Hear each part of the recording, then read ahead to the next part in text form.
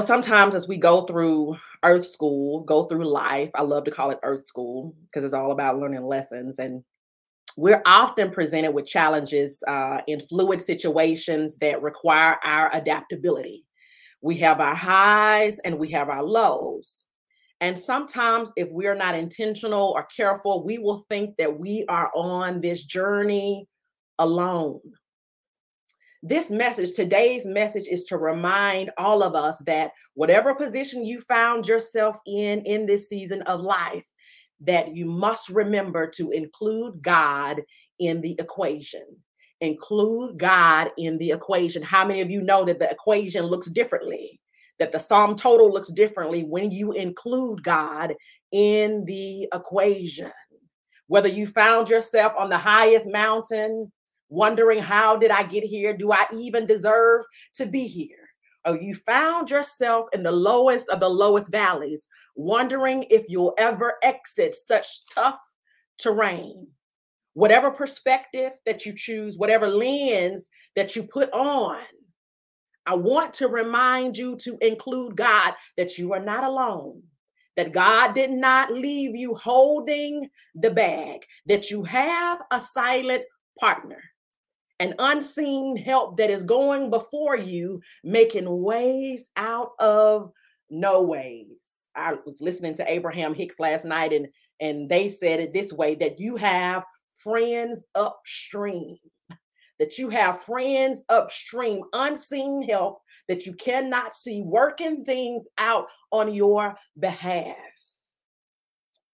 Today, the Spirit of God is calling us to clarify our perspective, just to clarify our perspective.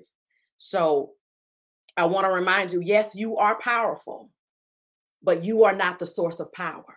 Yes, you are light, but you are not the source of light. You are strong, but you are not the source of strength. That in everything that you do, you must consider the God factor. You must consider the God factor, that there's something, someone beyond you, and that has allowed you to be a channel, a medium, a conduit of the Spirit of God in this earth realm. When you get done trying to figure everything out, when you get done trying to do everything in your own strength, may you ease into rest and into grace, and remember that God did not leave you holding the bag. Yes, some other people might have left you holding the bag, but one thing is certain, that you're never alone, and that God has not left you holding the bag. Come unto me, all you that are weary and are carrying heavy burdens, and I will give you rest. Those are the words of Jesus. I don't know what kind of Bible you have, but if you see words in red, those are the words of Jesus. I will give you rest. Take my yoke upon you and learn from me, for I am gentle and humble in heart, and you will find rest for your souls. Today is just a declaration of what the Spirit of God reminded me of this week. I won't do an in-depth analysis of the text. I just simply want to declare and encourage Black women this morning to rest. Sometimes it seems like it's groundbreaking for us, sometimes groundbreaking affirmations and statements to tell us that we can rest, that we can lean into God, and God encourages us to rest, that you will find rest for your soul.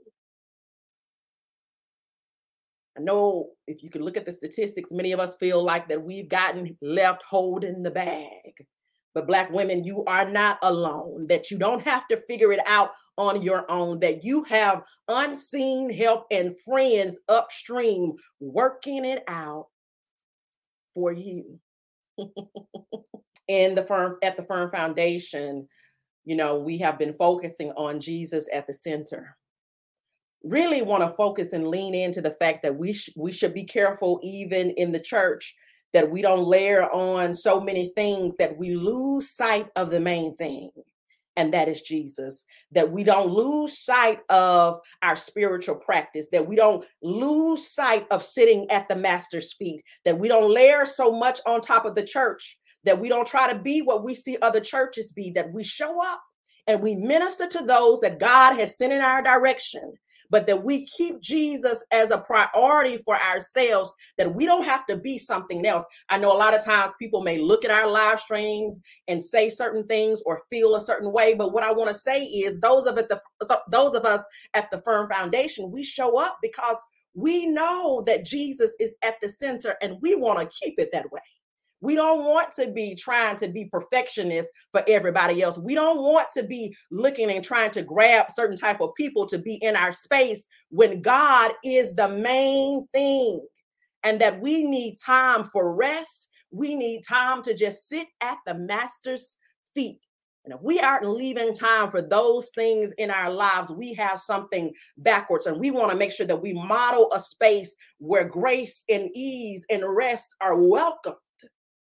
That's when you hear God the most. And so we're not pushing and pulling on people and striving beyond what God has assigned to our hands. The Bible says it this way: seek ye first the kingdom of heaven, and all things shall be added unto you. And Jesus came along to let us know that the kingdom of heaven, number one, is within us, but is also coming. It is already here within us, but it is also coming. Seek ye first the kingdom of heaven, and all of these things that you're striving for, that you want them to come to you, not that you overreached and had to get them. Is there a witness on the live stream this morning? At the Firm Foundation, there's been this phrase. I really don't know how it came to be, but it's been coming up in our conversations. It's been coming up on our Facebook statuses. It's been coming up in my sermons, and I love it. And it's ease and grace. We're in a season of ease and grace. And what I want to say to you this morning is that everything does not have to be so hard. Everything does not have to be so intense, and that we don't have to operate in our own strength. That we don't have to operate in our own strength. If we think about a sailboat, once it lets up its sail, that's the vision that God has given me now. Once it lets up its sail, it allows the wind. It's just going with the waves and the wind, kind of guiding it along. The person just readjusts the sail, determine what direction it wants to go, but there's no straining and no striving, but the elements just kind of pushes the boat where it needs to go. And I call that being in the flow of life, being in the flow of life, that we can live life in the flow. How do you know that you're in the flow? That's the question I get a lot. How do you know that you're in the flow of life? Here's one way. There ought to be things showing up on your path. People, things, ideas, creativity, things showing up on your path and flowing into your streams that you didn't have to labor and sweat for.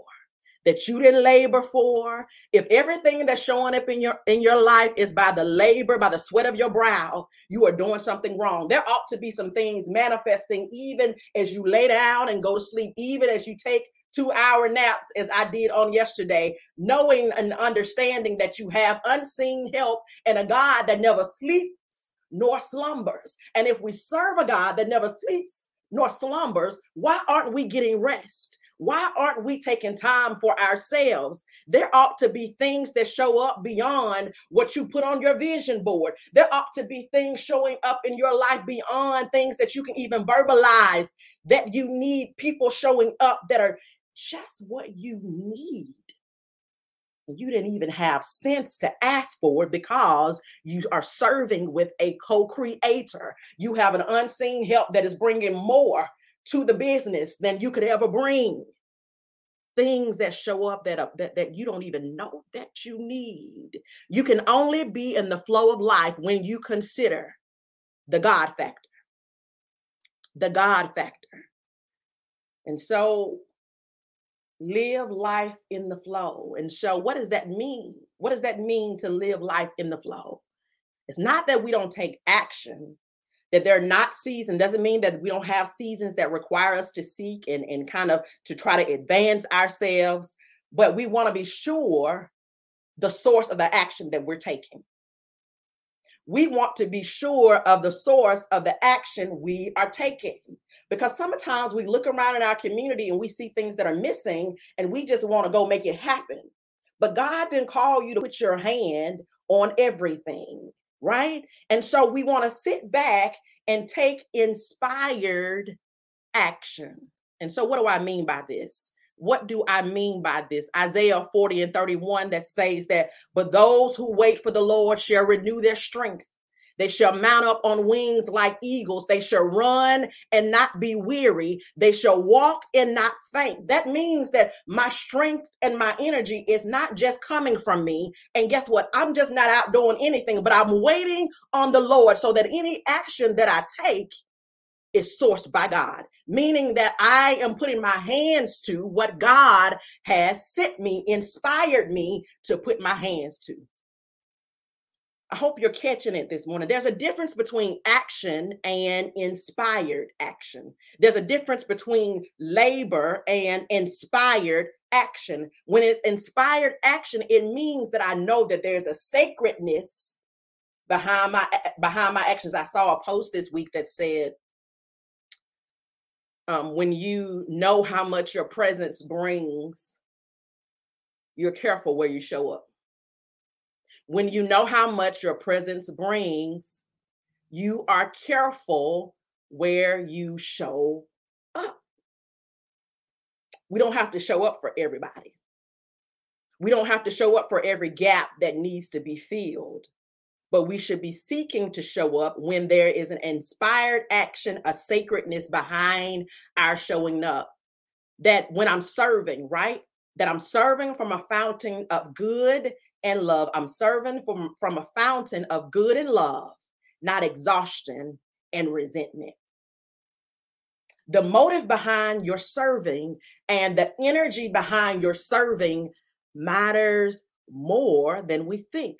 Because you're bringing all of yourself, your energy with you to the places that you're serving or the people that you're serving. And so you should be serving from a fountain of good and of love.